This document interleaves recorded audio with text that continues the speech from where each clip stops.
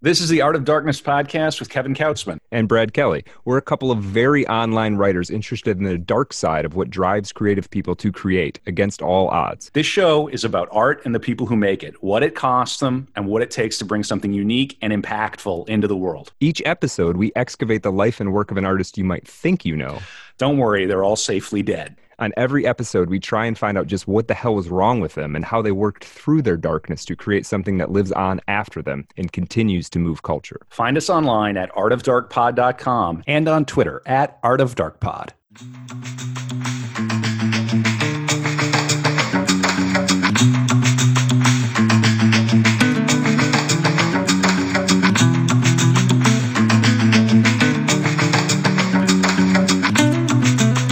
All right, we're back with the lowest effort podcast in Christendom, Art of Darkness. I'm Kevin Kautzman with my co-host Brad Kelly, and we are. This is low effort. Yeah, we're live. Are we recording? Yeah, are we? Yeah, I hope so. Well, yeah. So this is going to be a very special episode because we sort of already done this with Michael Backinson a few months ago, but now it really formally is the end of Art of Darkness Year 1. Mm-hmm. Or maybe we call it Year 0. Year 0. Yeah, I don't know. We've been calling it Year 1. Yeah, we'll see if Vladimir Putin decides if it's year 0. Right. We may be all living in a world of darkness any day now. But what are we going to do with this episode, Brad? This is an idea you and I came together. What are we going to talk about? Yeah, I think we talk about we'll talk a little bit about some past episodes. We don't need to rehash too much of that, though maybe we can kind of talk some highlights or whatever. I polled the Twitter crowd and got a handful of questions there. Telegram crowd, a handful of questions there. So I thought those are maybe things we could kind of dig into at some point. Sure. The other thing, I guess, is we'll talk a little bit about kind of where we're going, because we've got, believe it or not, I think we've got the next 4 months or so kind of planned. I'm so excited to share that. So maybe the idea is that this episode is going to serve for somebody who's new to the show and has all this incredible high effort content that they want to go back over. And see, this is a kind of an inside joke now. Like Brad and I, we are not in the business of low effort potting with this show. Right. We are putting in the hours to bring you 3-hour episode, long shows about Stanley Kubrick. Yeah. And the prep time is probably 3-4 hours for every hour of content that we put in. Maybe more, probably more. Yeah. So, but this episode is going to be a little low effort because we're just going to talk about what we've done on the last year. And we hope that's okay. I also, I think it could serve as a primer for somebody who's just getting into what we're doing, who wants to know about the show, where it came from, and I guess the format of it. And allow me to volunteer that I think in a stupor, in a COVID fog, I messaged you the idea for this show one night. Yes. And we both agreed that it would be a good vessel for us to kind of explore some questions that we have about art and the nature of artists, because of course we're both writers. Yes. You have a novel, House of Sleep. People can find you at Brad Kelly on Twitter. We spend a lot of time on the Bird website. We're also everything is at Art of Dark Pod. Right. And you mentioned we have a little Telegram group going. We want to grow that. We're trying to engage with the audience here and have a good time with it. And then, of course, I'm a playwright and so a writer for the stage. And I'm starting a theater company here in St. Paul, Minnesota. We're going to be doing a lot of online stuff too. And that's Badmouth TC. So it's badmouthtc.com. So it's Badmouth Theater Company. Yeah, really excited about that. You just released your schedule, right? Yeah, we're doing upcoming programming. We're doing 5 readings here in St. Paul, Minnesota, but they're also going to be online. And every playwright, well, the first playwright is me, but this was I was actually pushing back a little bit, but my collaborators were like, "No, we're doing this theater company. Let's do your play. Let's start with that." Okay, fine. Makes but sense. We're going to do. For all 5 of the playwrights, we're going to do an interview that gets released online, and we're going to do the reading and then release the reading online. So I figured, this day and age, people are all over the world, and if they want to hear a reading, they can just plug in and listen to it like you would a very high effort podcast. Right. Well, and hopefully you guys get crowds. I mean, that's what's missing in the pandemic, and that's that's what you want. That's why you got into that world. Yeah, the reading series is called Live and Unlocked. All right. We are going after that idea that this is, you're not staring at a screen, and we will not be locked down any longer. Right. Beautiful. Yeah. Well, and of course we're also heard on Podcast Radio UK for people over in the old country. We probably need to circle back to them too and throw some more episodes. Yeah, we do. We've built up the archive, I think, since the last download of episodes that we've sent their way. Oh man, you're gonna make me do more work. I want this episode should be a little bit of a behind the scenes. I don't want it to be it's not going to be a full blown production meeting, but you might hear me tapping my keyboard, which I try to avoid during the episodes. Even what I do, and for the theater of the mind, for people who really are curious about how the sausage gets made, which is way too appropriate for this show somehow, is I put my keyboard, and maybe there's a better way to do this. There probably is. I put my keyboard up on a couple of pillows during the show, and I kind of tippy tap it because I don't want to hear the keyboard tapping in the background. Yeah, that sounds really cozy. Sounds like you're cozy maxing over there. Yeah. My keyboard is cozy maxing. Yeah, we're a cozy max effort pod for people who like books and things. Well, and what we do too is we have our core episodes, and I think we've done a full 20 of these. I think MF Doom, I think, was episode 21 of episode 21. That's an auspicious number. Blackjack, we hit it. It is. It is. If you're doing a weekly, again, for an effort pod that's 3 hours long, that takes 5 times that to put together, 21 is substantial. It really is. And the fun thing about these episodes is that they're evergreen, because none of these figures are going to spring back to life, except for maybe MF Doom. He might come back. But if Oscar Wilde came back, that would be much more surprising than MF Doom. Yeah, I think like that, you want to call in like that Brad Pitt from World War Z. Like you got to get, if Oscar Wilde comes back, if the nuclear fallout kind of waves west to Paris, Oscar Wilde might come back to really complain about the wallpaper now. Can you imagine zombie Oscar Wilde walking through modern Paris? Somebody wittier than I could do that as a very nice webcomic of some sort. Yeah, indeed. And again, this is free content, but you can support us. Where else do you get this idea of Vladimir Putin bringing Oscar Wilde back to life to be his decorator? Yeah, we do. You can support us on Patreon, patreon.com/artofdarkpod, I believe, right? And we do, and we, it's not just, you do get something. So we do a bonus episode after every episode. When it's a main episode, we generally dig up the juiciest tidbit from our research, the darkest anecdote, the most unexpected event in this person's life or connection or something like that. And it's well worth it. It's an extra 20 or 30 minutes. It's a little bit less scripted. It's a little bit more, it's somewhere between the full-on effort pod and this, I would say, that bonus content. Yeah, right. And they're fun. There's a couple of my favorite moments of the Art of Darkness are from the bonus content. So I like effort pod, but I think struggle pod would be pretty cool too. Sometimes we're on the struggle pod. We do our best. Yeah. Well, we should. This is kind of, because Kevin, you and I we used to have a podcast back in the day called Righteous Yammer. Yes. And we did that a bit, and I think we had a lot of fun, and we had some guests, and it was cool.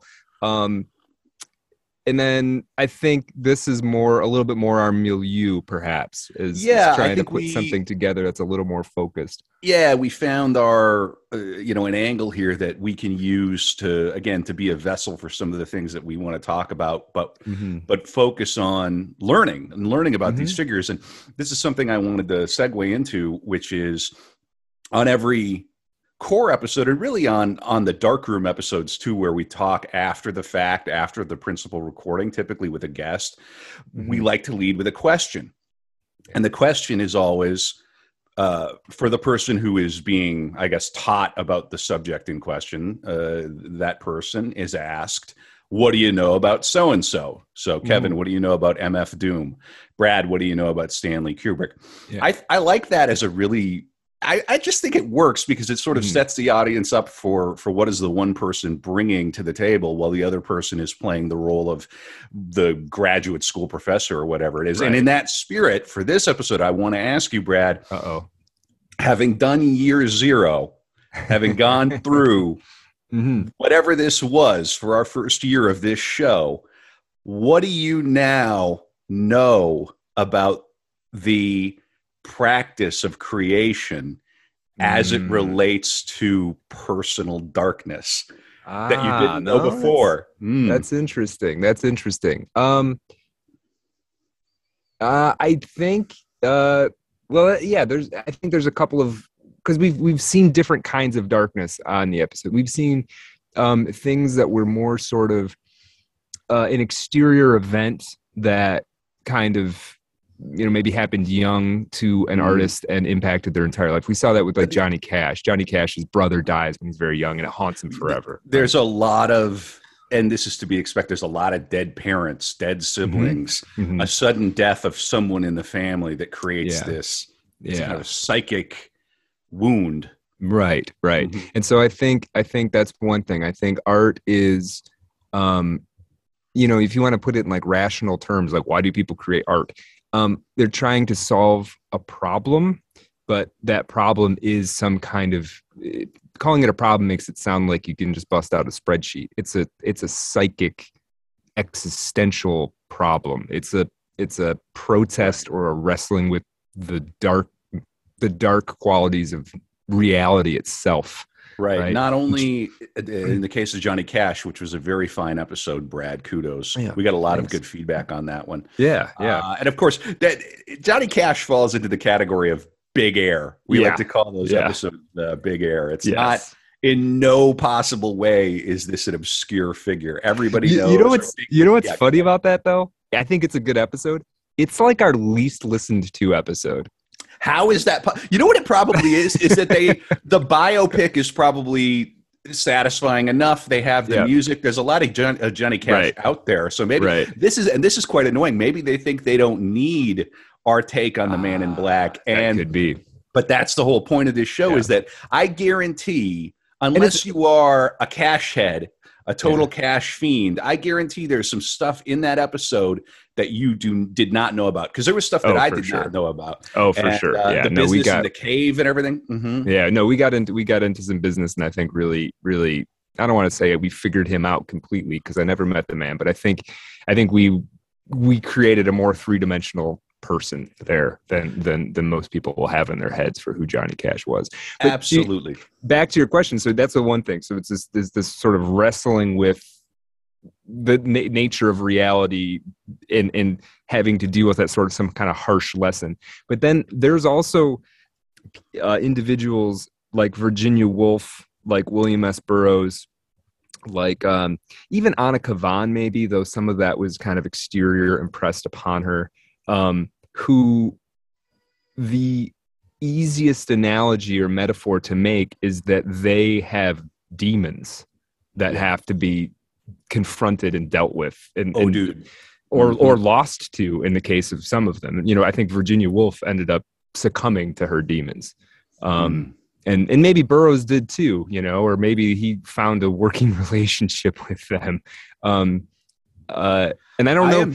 I don't know a better way to say it. So interesting. Demons, I think honestly. That's very articulate. And I am definitely on the corner of Twitter that is, demons are real pilled. And I think as we go through the world, and whether you understand it as a very, very strong metaphor or quite literally that there are these forces lingering at the edge of our perception that are manipulating Justin Trudeau to shut down bank accounts and make the world extremely dark. Let's not get too political here, but yeah, there's this force. I was thinking just about the business with Johnny Cash and the death in the family and everything, about how what's so often overlooked about this, and which is unspoken because it falls into the realm of the spiritual and of the religious, is that when you lose someone, whether you're of age or you're a child, the recounting of it tends to focus on how the loss happened. Was it Kavan's father who jumped off a boat, committed suicide? Yeah. How tragic. Johnny Cash, this horrible accident. What's never really described is the moment where Johnny Cash is 8 years old, 10 years old, 12 years old, and ruminating on the loss of his brother. And every day it's there, and every day it's an ache. And then you pick up that guitar. And in the case of Anna Kavan, the guilt possibly when a parent commits suicide, how horrific and how morbid. The word is existential. It's a bit of a 2-cent word now. And it is. Yeah. We use it to refer to everything, but in this case, it applies. It really is. Yeah. And for a child to have to think about their parent or a sibling quite literally entering the void, and then you lay on all of the cultural apparatus that tells this young person what it means, that young person typically has to wrestle with things a little more intently than someone who maybe loses a pet or a grandparent. It's this disruption. And so that is something that we notice. And well, and it's interesting too. It makes me realize, if you go back to the sort of hero's journey, the Joseph Campbell stuff, one of the hallmarks of a kind of classically mythological tale in the hero's journey cycle is that you are missing one or both parents. They have died before your memory or something like that. And I've always understood that was there and it sort of resonated, but I've never quite understood exactly why. And it might actually be tied into something that we're seeing here. It's like this, if you punch a big hole in your development the way it's supposed to go, then maybe the only way to deal with that is to go on some quote unquote adventure. And for a lot of us, for somebody who is, sort of right-brained and a little bookish, that adventure might be art. Well, art is also a thing that I think society, even though it's horrifically broken and imperfect, does tend to cultivate in somebody who has that pain. It's almost indulged a little more, the creativity and the angst in, or like the expression of that in people who've had that experience of loss. This is something very interesting because I don't indulge in this very much, but obviously I lost my father when I was very young. This comes up on the show. It's germane. And so I've noticed that motif as well. I think that historically it was much more common than it might be now. Oh, well, yeah, and life expectancies were shorter and all that. Yeah, things were dangerous and rough. And I think the numbers are actually quite surprising because we do live in a very, very strong culture that denies death. We want to just deny the existence of it and forget it. Everybody's going to live to be 72.3 years old. And if it doesn't happen, let's just move on as quickly from it as we possibly can. Which is extremely unhealthy because the flip side of that coin is that you end up denying life.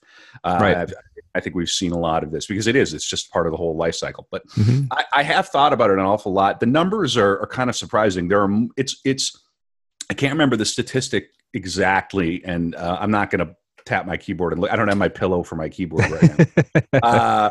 But it's something like 1 in 7 children will lose a parent before they come of age. Oh, really? Yeah, something like that. It's a lot. Yeah. The number's a lot. It might not be that high. You know what? I'll spare you. But I remember looking it up, and it was higher than you'd think. And I think that the art that we make around this is a wrestling with that the fact that happens to so many people is very, very important to us as a society, because we have to the child has to sort of reintegrate themselves into the world without the guidance of both the parents sort of on the scene. Now, let me ask you, what do you think it stands in for metaphorically? See, because that's very true. The parent.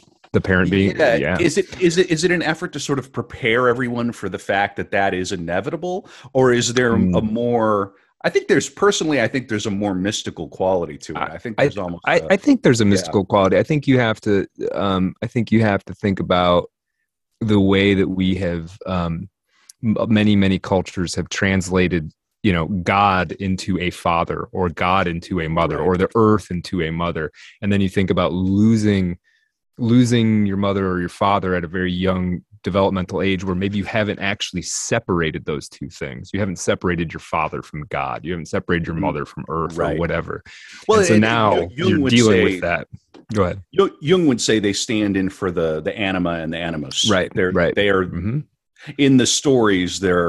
See, this is part of the beauty of all these great stories, and then this great art. And this might get into one of the things that I've learned from this past year, or that I've remembered through working on this with you. It's that the art, it's always open-ended. It can be interpreted a million different ways. Yeah. So you have the folktale, and the kid who's lost a parent is hearing it as literally like, wow, how do I get through this? And the child who hasn't is learning all sorts of other lessons, and it's operating on 7 different levels. Yeah, that's what makes a piece of art good, right? I mean, particularly, well, maybe I'm biased. I was going to say particularly literature in the sort of the narrative art. It might be a tiny, but that's all right. No, you're right. Well, I mean, music to me is the highest art, personally. But in terms of this layering of sort of layering of meaning, it seems like that's going on a little bit more in the narrative arts, but maybe not. Well, I think that all art is narrative.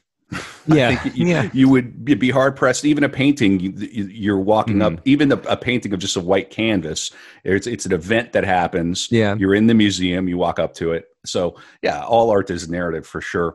I think that's so interesting. We really don't pause to think about Jung and Campbell and Freud. We haven't yet done that. No. But I think we're going to. Those are all going to be, I think, really interesting subjects. Yeah, we got to do Jung.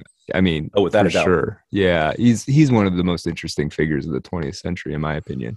And he gets dismissed now, and honestly, we're not going to turn this into an episode about Jung, but I see a lot of dismissal of him, and I think most of that comes from not actually understanding what he was doing, or what he said, or what he was up to. Now, this isn't to claim that I fully understand it by any means. I've read a fair amount of it, thought about it a fair amount, but that's what it sort of seems like. There's sort of, you'll see dismissals like, well, he's just this like wild-eyed mystic.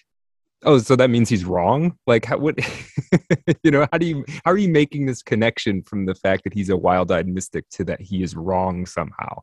Because he may have just gone further than you did, It's hard to say. So anyway, Jung, we will get to that. Jung, is on the docket. He has a lot to say. Is he on the docket for this year? Maybe let's take a few minutes kind of here in the middle of this one to talk about what's coming. What do we have coming up in the second year of Art of Darkness? Yeah, I know we've got some really cool stuff.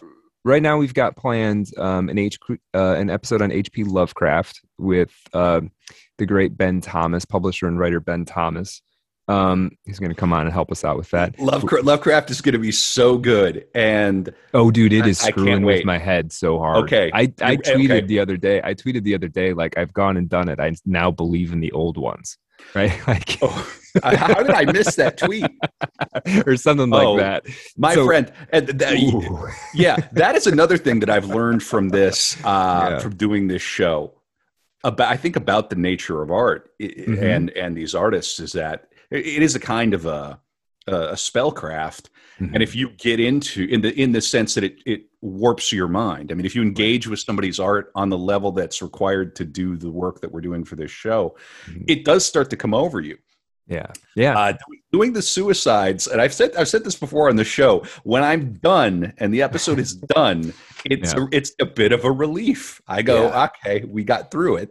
Every episode ends with them dying, but you have to wrestle with different qualities. If somebody gets hit by a bus, it's a certain thing. If somebody walks into a river, that's a different thing, right? Yeah. All of this led to that moment. And we don't make judgments about mental health or mental illness on this show. We try not to pathologize our figures. I'm not trying to.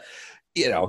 And we don't look down. I mean, I don't look down on anything that any of these people did, really. I mean, I can grant that, they may have made mistakes or they weren't on their best behavior, but like, we pick people that we respect to do, as artists. I definitely, when I talk about the show, I always talk about Brando and how like truly horrific I was, or horrified, rather, I was by Brando. He's a monstrous person. Really, really. And also if he was standing right here, I definitely wouldn't say it to his face.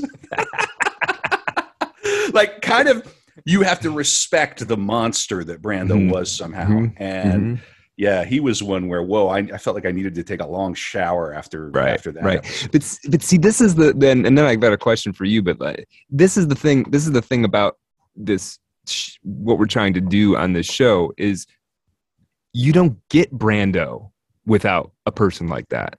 You don't get to have you don't get to have the performances of Marlon Brando by a guy who does everything that he's supposed to do all the time. You just don't. Something the entire culture has been wrestling with over the past decade or so. Exactly. And I am. So maybe Brando isn't a transphobe, but he's a misogynist or whatever, right? I'm sympathetic to the argument that we do need to do away with the idea that artists should have special license to behave badly.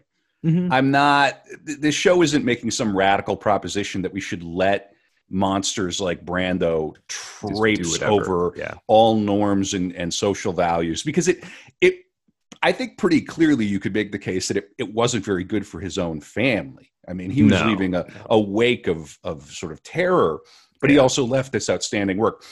So there's a balance that I think we can strike between we can never allow anyone to misbehave ever again, ever, and letting Kubrick abuse Shelley Duvall on the set of The Shining. Yeah, and I don't know exactly where that balance point is. Right? It's tricky.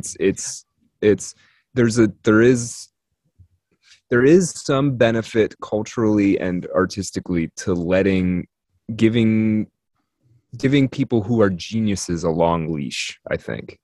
Yeah, I don't know, but I don't know how long that leash should be.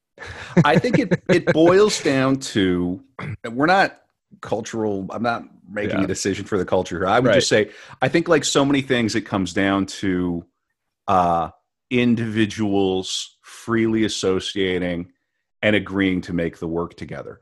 Even Shelley Duvall, after that experience on The Shining, said she was a better actor for it. Yeah. And it was torturous to go through, but she, in the end, was glad that it happened. Right. Tricky, because where is the line? But that's what artists do. You're going to push that line. You're going to try to figure out where that boundary is. How could you say that Burroughs didn't do that in his work and then in his life? And didn't we start with Burroughs? We did. We started with Burroughs. Yeah. We're gonna actually touch. There's a curious H.P. Lovecraft William S. Burroughs connection that I was not aware of, that I just found out about the other day. Ooh. So we're going to be touching on that too. Okay. But yeah, we were talking about further episodes we've got going on. We've got Michael Backinson's coming on, and you and Michael Backinson are going to talk about the Chelsea Hotel. Yes, I have the books for the Chelsea Hotel episode, and I'm really excited. I've told people about this, and they're like, "Whoa, wow, how are you going to do that in one episode?" And I'll do my best. We'll figure it out. And Backinson's good. He's fun to have on. He's great. Yeah. And that by nature, that'll probably end up being slightly scattershot, just because there are all these people who live there, but it's not necessarily that their stories all kind of go together, right? There's right. Well, this is the first episode we're doing about an object or a place. right. We're trying something a little different with the show. It should be a lot of fun. Yeah, I'm excited about that. Yeah. After that, let's see. We've got an episode with John Ashbery, the poet, with Jason Gallagher. Who else are we doing? You've got a couple episodes coming up. What do you got coming up in the next? Yeah, I have to look at the calendar again. I want to think about who I want to do in addition to the Chelsea Hotel and who I need to look again.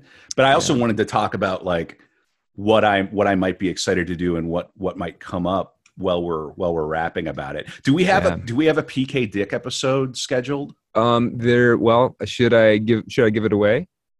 Yeah, do it. Aldous Asterion is coming on probably June, maybe more likely July, and we're going to talk about Philip K. Dick, great Aldous Asterion. Yes, will be very helpful for that episode because we're going to get weird with it.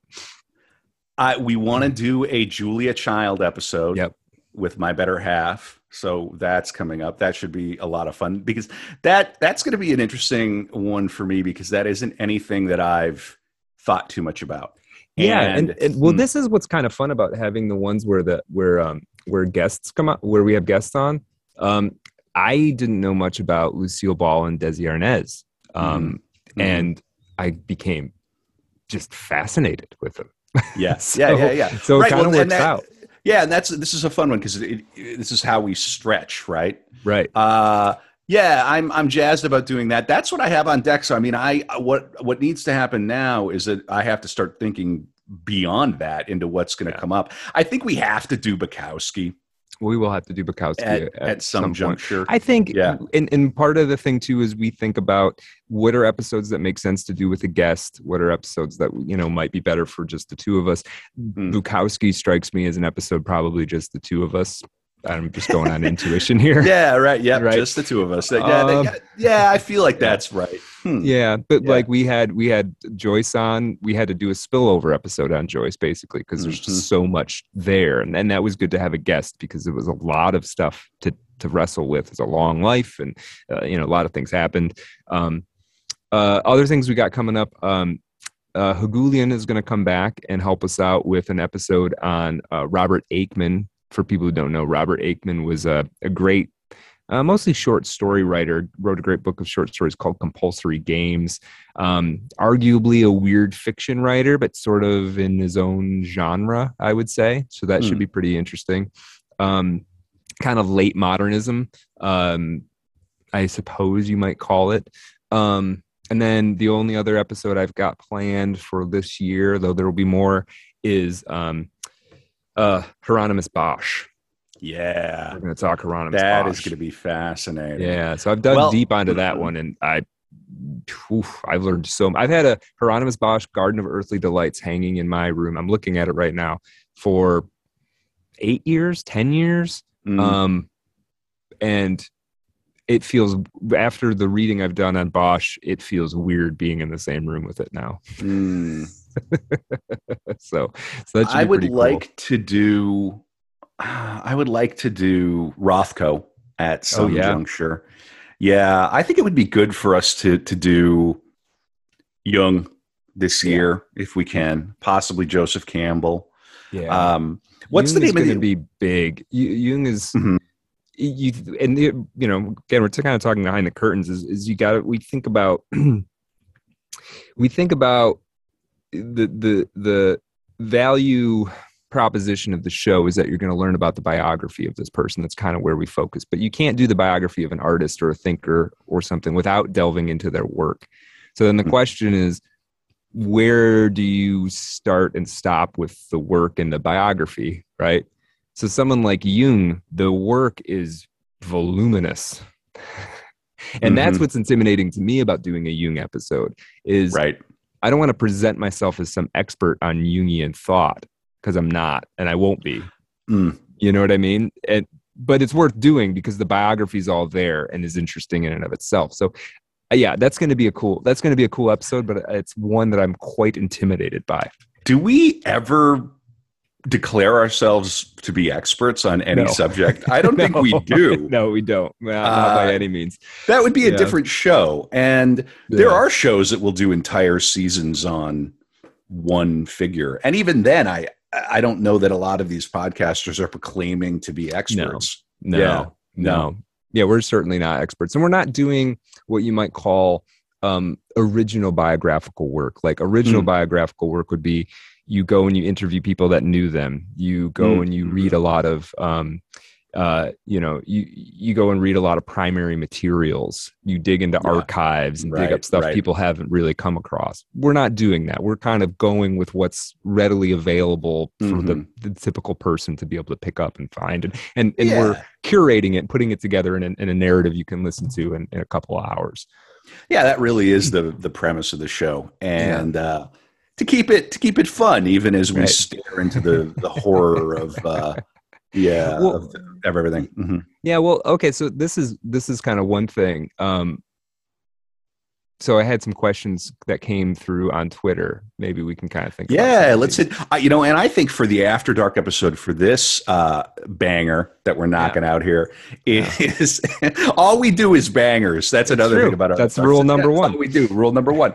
I think that we should talk about that Burroughs Lovecraft connection. We can do that a little more.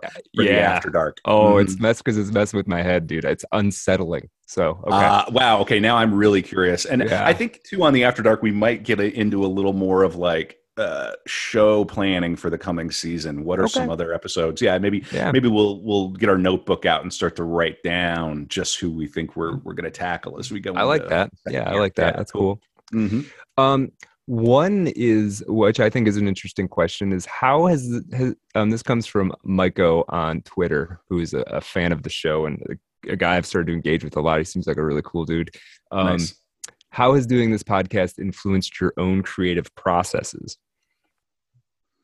I'll throw that to you, and I will also try to answer it. And I can say that this is a great question because the answer is something I was thinking about earlier on the episode that I wanted to share. So it's nice. One thing I've learned about art and the nature of these artists that we deal with on the show is how tenacious they are. I think without exception, the audacity they have and the willingness simply to do it and to not wait for permission to get permission and to go and get money and to go and get what they need.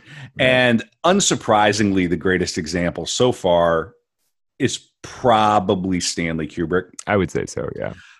Because his story is just completely bonkers, D student. And so in my own and there's also writing, there's something about being a director that is more like being a entrepreneur or something than some of these other things, right? There's you have to helm a ship to be a director, whereas you don't necessarily have to do that to be a novelist. Yeah. Well, and they're creating a new business every single time they launch a production. Yeah. And so that was an insight I had from Kubrick, and I'm happy that we did that episode so early on, because it did affect me to say, you know what, we're just going to start this theater company. We're just going to do it. And we're going to see, maybe 5 people show up at the reading, but maybe we produce a digital version of it that then 100 people hear. And one thing leads to another thing. I also really, in the case of that theater company, Badmouth Theater Company, badmouthtc.com, at badmouthtc, it's that I want to build, much like Art of Darkness is a container now for a lot of my reading habits now come from the show. I kind of know what I have to be studying. It influences my my YouTube watching. So instead of just watching True Detective season 1 again, which of course I did doing. Technically, it falls under the Lovecraft category. It does. Yes, indeed. It's I think it's the greatest cultural product to come out of the Lovecraft oeuvre, if you will. But we could talk about that. Yeah, we'll talk about that. But it gets me kind of outside of the more normie tier stuff. Like suddenly I'm watching more obscure, older documentaries on Oscar Wilde. I'm watching older, kind of weirder movies. There's something very edifying about that feeds back into my own work, my own writing, my thinking about my writing. And then again, I'd say the most major effect it's had on me is just this idea. Let's start this theater company, because the theater company will be a vessel for what it wants to do as a company, but also I'm hoping to adapt my play Moderation potentially into a screenplay. If we have a little theater company gathered here, you already have people who trust one another. I would never compare myself to Ingmar Bergman, but I think about Ingmar Bergman and the fact that he ran the state theater company there and just worked with the theater company on his theater and on his movies. And what a wonderful arrangement if you can set that up. So we may be moving towards something more cool. Like that on a very small level, but you start somewhere. So yeah, absolutely. Yeah. How about you? How's it affected you? Yeah, I would say I would say some overlaps, and I'll kind of, as you were talking, I kind of thought for a second about which episode jumps out to me the most when I'm thinking about this, and it's actually the William Faulkner episode. And the reason for that is William Faulkner was sort of he was sort of a farce in his hometown, right? He's this postmaster general. He can't really hold down a job. He's not really doing anything particularly respectable to most people. He can't even hold down his liquor. Right. Yeah. And meanwhile, he's creating, he's on the Mount Rushmore of American literature, and almost no one disagrees with that. And then the hometown that sort of laughed at him now has statues of him. And not that artistically my goal is to have a statue of me. I'm not that egotistical. and it wasn't Faulkner's goal either. He wasn't like, one day they'll build a statue of me, but it's a landmark of some kind. Yeah, sure. It means something. Yeah. And so to me, I think it meant, this is the challenge. One of the challenge with the arts. If you have a hit, it's a big deal. It's significant. It matters. If you don't, then you're just somebody in the basement making stuff, and who cares? There's a little bit of that sense, right? And so what the Faulkner episode like convinced me of was like, just focus on the work and who really cares. Like if people think it's, you tell people, oh, I'm a writer, and they sort of, that doesn't mean anything to them. Who cares? But the people who it will possibly mean something to are out there. That's another business. Yeah, but they might not be the person that you meet at the cocktail party or whatever. They might not even be alive right now. I mean, we've yet to do Emily Dickinson. Yeah, we've yet to do her, the classic example. Sure. Yeah. So that's been a big thing that I've kind of taken away from the show, is just sort of like, you have to decide whether you're doing this thing or not. And I already just made that decision. And so now you just try to do it the best you can and just accept whatever the consequences are of that and be fine with them. Again, all of that I second, with the caveat that you need to control. These artists do seem to have some modicum of control over not only their output, but how their output reaches the world. Oh, for sure. Yeah. They're not just waiting for a publisher to anoint them or a producer to give them the set of Spartacus. Yeah. They're maneuvering themselves into the position so they get on that set. Oh yeah. No. This is something I've taken from the show too. My personal project for the last year is to forge imprimatur. Like, if they're not going to give it to me, right? I'm just going to push. They just call that building a platform. Like I have it. Yeah. Right. Building a platform. They have words for this in publishing. Yes. We just never learned them because whatever. Right. Who needs it? Yeah. So I'm totally with you. That's my grind now with the show being part of it and all of that. Yeah. And of course people can find your book, House of Sleep, wherever you find fine books. And Amazon. BradKellyesque.com. Yeah, House of Sleep. It's been really well reviewed. People seem to dig it. It's weird. It's it's a psychological thriller. It's not unlike anything else you're going to read. It does stand on its own. It definitely does. And for the people who like it, they seem to really like it.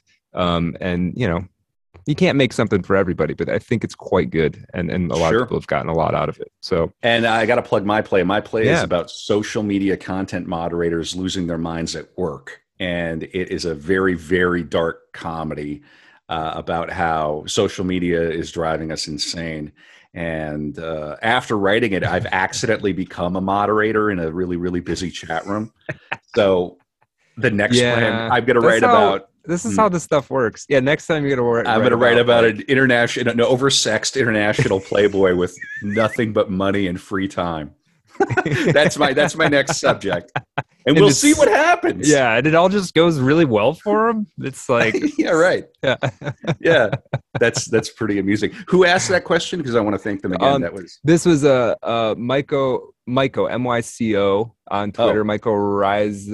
Michael Riza BTC. He's a Bitcoin and mycology guy. All right. Cool. One of our crypto. Let's go to the moon. Awesome. Thanks for the good question. That's a fun. Do we have any more? Yeah, there's another one from Arena. I don't know how to pronounce her last name. Arena Pumices. Okay. Anyway, right. She's somebody I've interacted with quite a bit. She's brilliant. One question she had a couple, but the one that I like the most is, to what extent does the biographical focus of this project constrain your reading of the art? Oh, right. Because there are many schools of, thinking about the literature episodes we do, there's many schools of literary criticism. What we do, because of the nature of the show, because of how we've kind of set this up, we tend towards sort of a biographical criticism. But it's not the only way to go about it, right? There's formalism and new criticism and Marxist. There's very many lenses to apply, and we tend. I don't even know if this is my natural tendency. It's just kind of how the show forces us to do it by its very nature.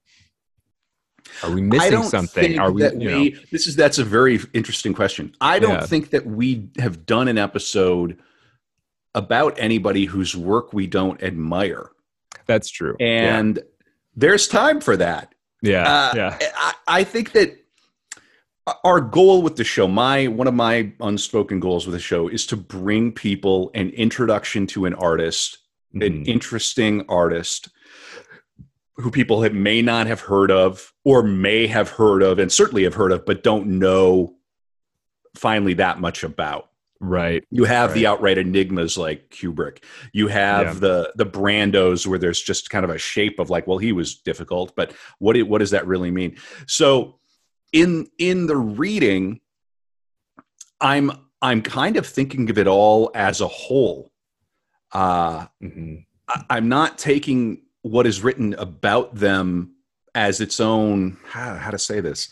It's all part of the project for Art of Darkness. Mm-hmm. So I'm definitely not reading their work for pleasure when I'm doing this. So for example, Sarah Kane, I did approach the reading of her plays from a different angle than I normally would if I was just looking for inspiration for one of my own plays. Yeah. Or even reading for pleasure, although I think I'm past the phase of wanting to read Sarah Kane for fun, if you understand my meaning. Yes. Reading one of Sarah Kane's plays to do a production, let's say here in Minnesota, or even a reading, would be a vastly different approach to reading it with the biographical context in mind.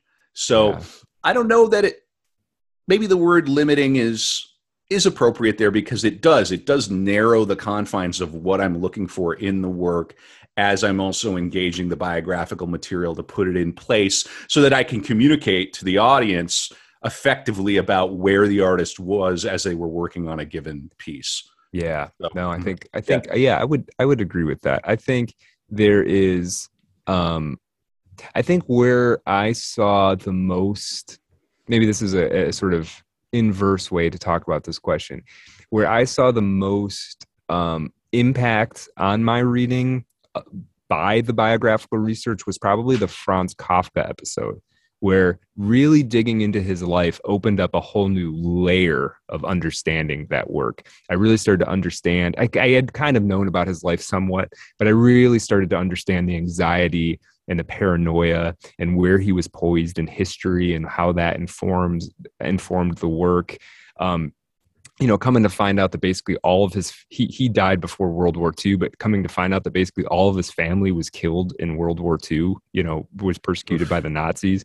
Like, and sort of the way, once you know that, you can almost feel that in the work somehow. It's sort of like, and maybe obviously I'm reading that into it, but like just knowing all that biographical, to me, it adds to it in a certain way.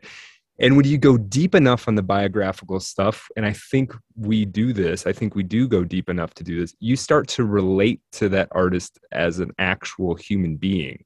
Like you start to feel what they're like, and you start to add that to the work. And to me, it just adds to it. It doesn't really, I don't feel like it takes anything away from the work necessarily. Yeah, I would, in a funny way, encourage people to read about the person that they're reading.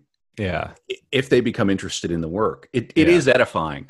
A lot of people won't even read the fiction. They just read biographies and they read about people. And I find that bizarre. Well, so in a way, it's very strange. I've read more biographies in the last year than in my entire life combined. Oh, and can we say, I think most of the biographies that we've used are pretty good, but boy, there is a lot of junk out there. There is. Yeah. So there is a bit of an art to finding the right constellation of books to use and material to use about when you're working on a given artist. I really enjoyed how much YouTube material there was about Tennessee Williams and about Brando, that era of theater artist, how much stuff on YouTube there is, and what a strange experience it is to turn on a talk show from the mid 70s. Just odd. We live at we're in a foreign country now. It's unrecognizable. Well, this is another thing about, I guess, doing the show is like, it's really easy to fall into the trap of like the social media is, rotting our brains, and that might be true, but doing this show, having the internet at your fingertips, there is nothing quite like getting into prep and like, I'm watching a YouTube video, I'm reading a book, and I'm reading some obscure interview that, who knows how few other people have actually read, because I just stumbled across it on the, deep in the annals of the internet. Like the amount of information you can just get dumped into your head. And even the books, when I buy a book, you think about that, I'm buying like a used copy of a book that's out of print. It's amazing how easy it is to get your hands on this material. The work is kind of pulling that material into a coherent narrative. But there is a quality of being a bit of a detective here, even though again, we're not doing the original historical research. We're not interviewing family. I don't think we would ever want to. That's not really the MO of the show. Although we have had guests come on who are scholars of that's more than one. Right. Elizabeth Foley O'Connor has written the kind of definitive biography on Pamela Coleman Smith, the great tarot illustrator, and much else besides. We have to get it scheduled, but I believe we're going to have Carl Rollison on, who wrote a biography of Faulkner and several other figures from that era. So that'll be interesting.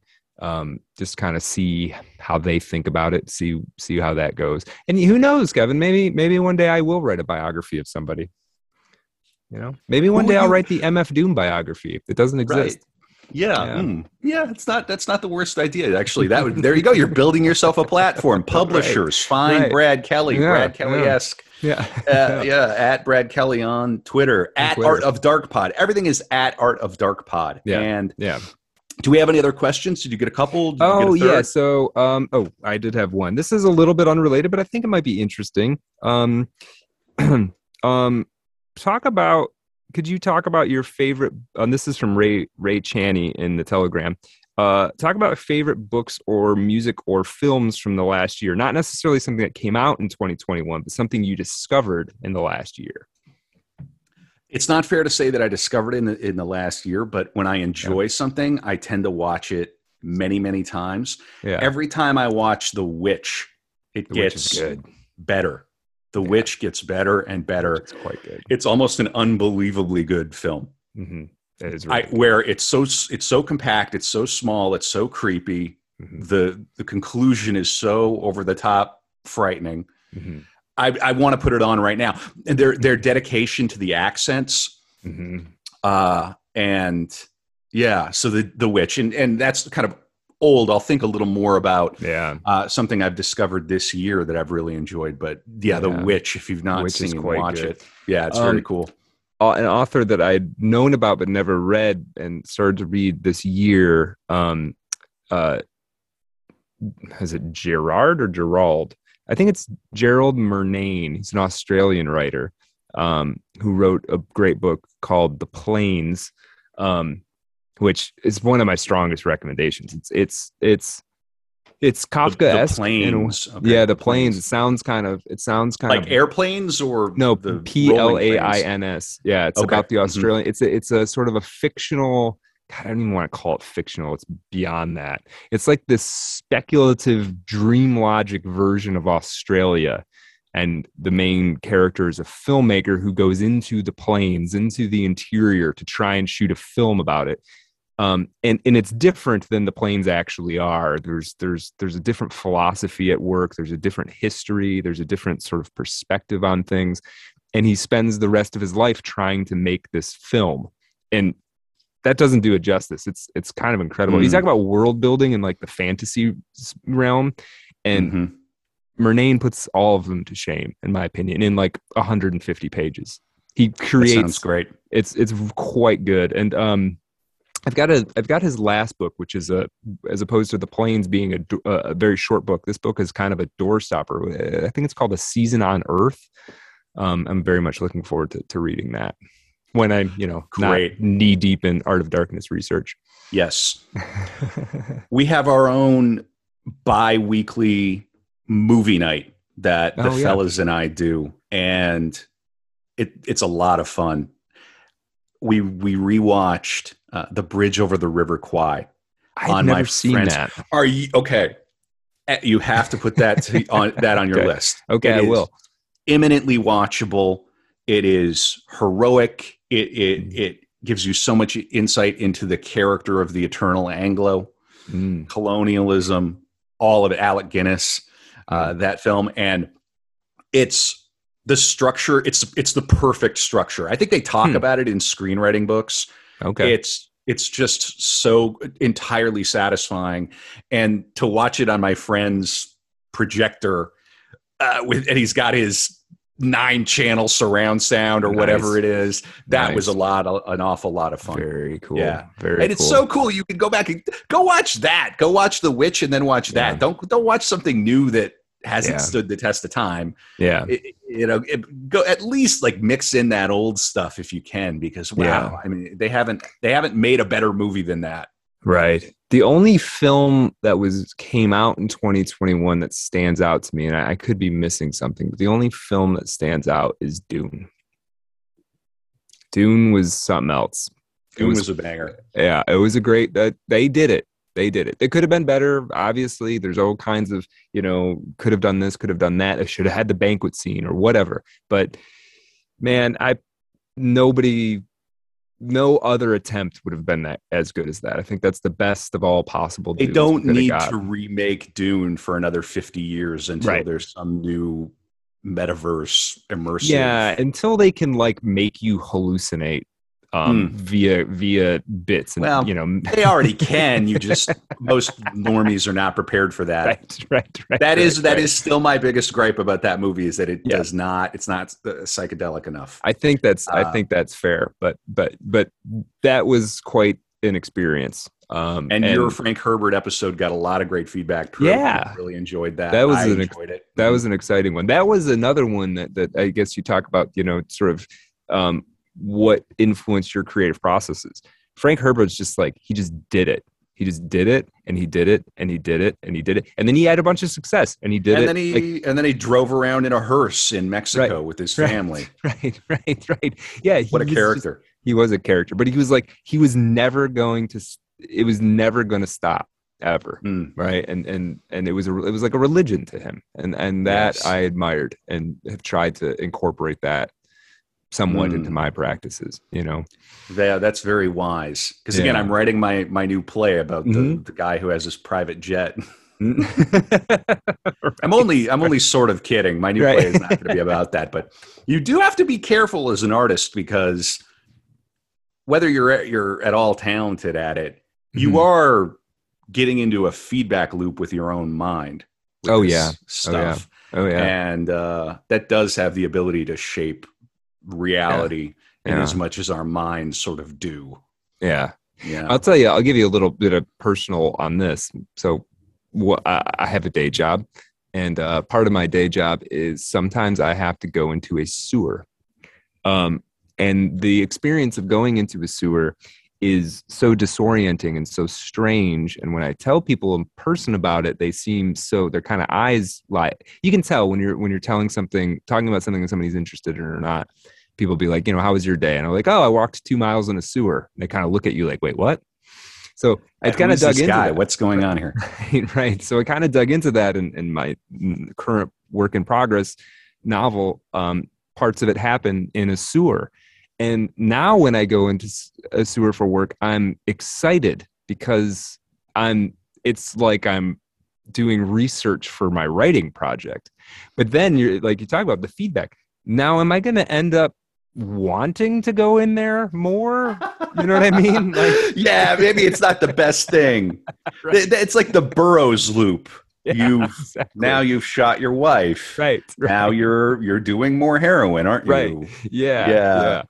So I think I think I've done all the research I need. I don't think I need to go into a sewer again. But there's another bit of media that I've encountered, and it's this far out conspiracy researcher named Michael Hoffman, who has written a couple of books. And write that down. Don't even. It's this is the one you sent me a link to. This guy, Michael A. Hoffman II. He was on Guns and Butter, I believe. That sounds right. I didn't listen to that episode, no, I did. I think that was the one that got me into it. And it was my pal Nathan Hansen on Twitter sent me a link. It is, so there's a new book which is called Twilight Language. And then there's an older book called Secret Societies and Psychological Warfare.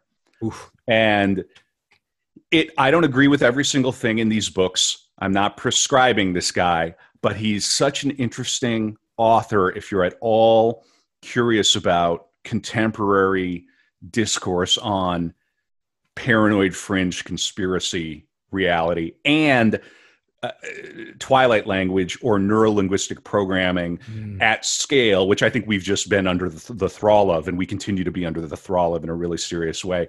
The thing that most fascinated me about the interview that I heard and then these books is that it seems to be really crystal clear that David Lynch is aware of all of this stuff and was talking about it, especially in Twin Peaks.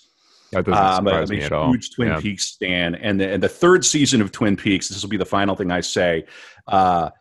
If you watch the third season of Twin Peaks, not on its own, you need to watch the original, of course, and Fire Walk with Me and all of that. But then if you go watch the third season of Twin Peaks and then pick up a copy of Twilight Language, you can see that I don't know how David Lynch is into this stuff. It's probably he just reads it too, and he thinks about it, and he's probably an old timer who's listened to a lot of AM radio back in the day.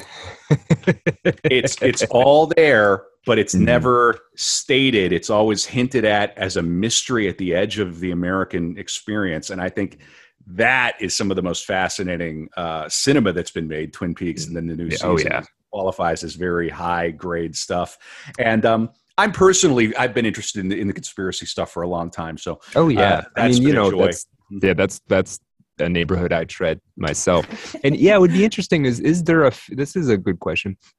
Is there a figure who would be ripe for Art of Darkness as a subject who fits into that best? Well, is Art Bell still around, or did he pass? Art Bell is dead. Art Bell would be an Art Bell episode. Big Air. There are others that are even more hardcore, but I bet an Art Bell episode would be a lot of fun. Would be cool. Yeah. There's because everybody knows him, but I don't think anybody really knows much about his actual life. His sort of. I wonder how much we could find. It might be a really thin episode. It might be. Yeah. So we might have to think about that. Who is, because this is an area that I'm interested in as well, and obviously, I hope we never have the.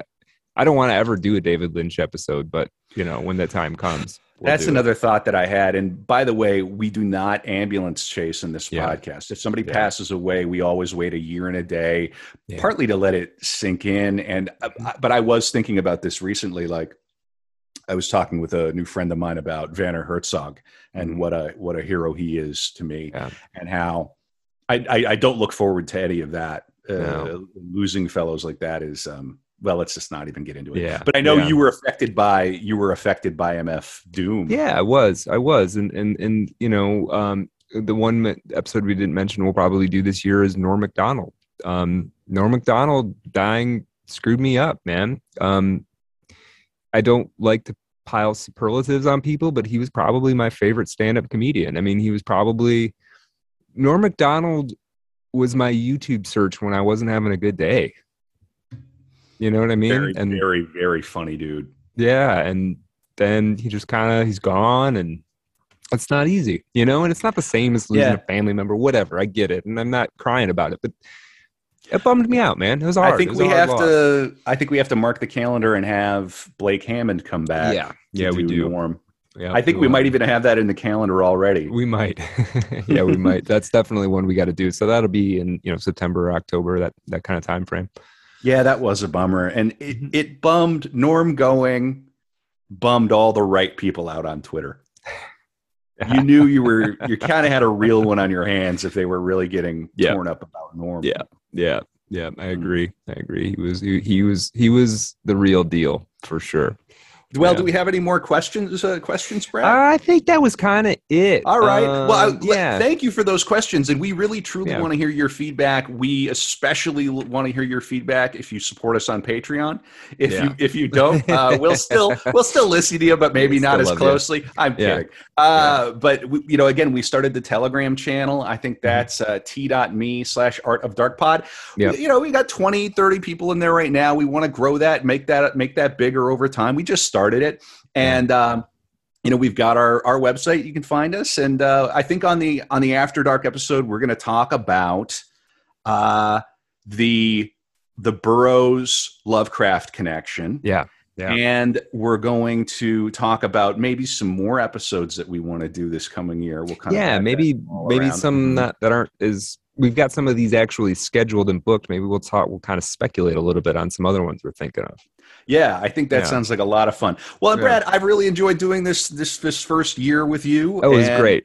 Yeah, it really is. It's a fun project. Let's take a moment and thank. Yeah, we've got supporters on Patreon, and we really, really appreciate it. We're going to keep trying to crank out bonus content that makes it worth it, and we really appreciate that support. Absolutely. But also, go ahead. The guests that we've had on, the guests and the people where I was going. Yeah, we've made some like real friends. It's been cool. This has been one of the cool parts that I kind of didn't expect, that I would go from kind of engaging with somebody on Twitter to, hey, that guy's my friend.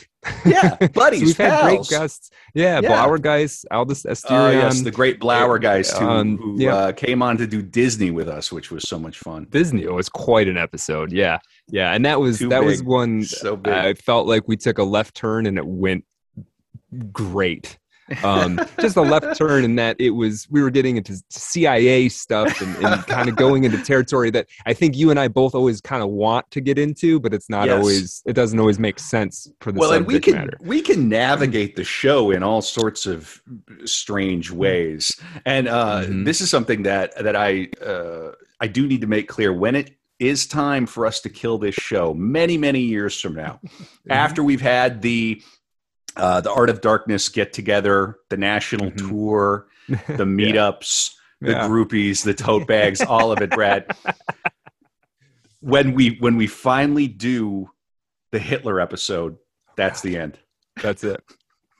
No, that's how we go out. You go out in the Hitler episode. And everything leads to Hitler. I think we talked about this one time, and not to hold us to it, but I always thought that I've always for the last year, I've thought that an interesting way to do Hitler is do Hitler right up until he becomes Chancellor of Germany, and then walk away from it. Right, and then just play a little bit of audio of him screaming at a microphone. Right. And never do another episode again. Ever. So, but this is good for people who are listening. If we've not released the Hitler episode, we're still going. There's more Art of Darkness to come. That's all you'll know. And God willing, we will. Putin will not nuke Ukraine next week, and we will be back with more. I think we got a few more minutes, so we can do the After Dark episode now. But Brett, thanks for doing this recap with me. This is a lot of fun. Oh yeah, this is great. Yeah, and I didn't have to do hours and hours of research for this, so this was a pleasure. Yeah. Yes, indeed. Yeah, and the research is fun too. But again, thinking about Hitler and the arts in America and sort of in the West, and support your artists. Yeah, because bad things can happen. I mean, that's not a threat. So hold on. Let me.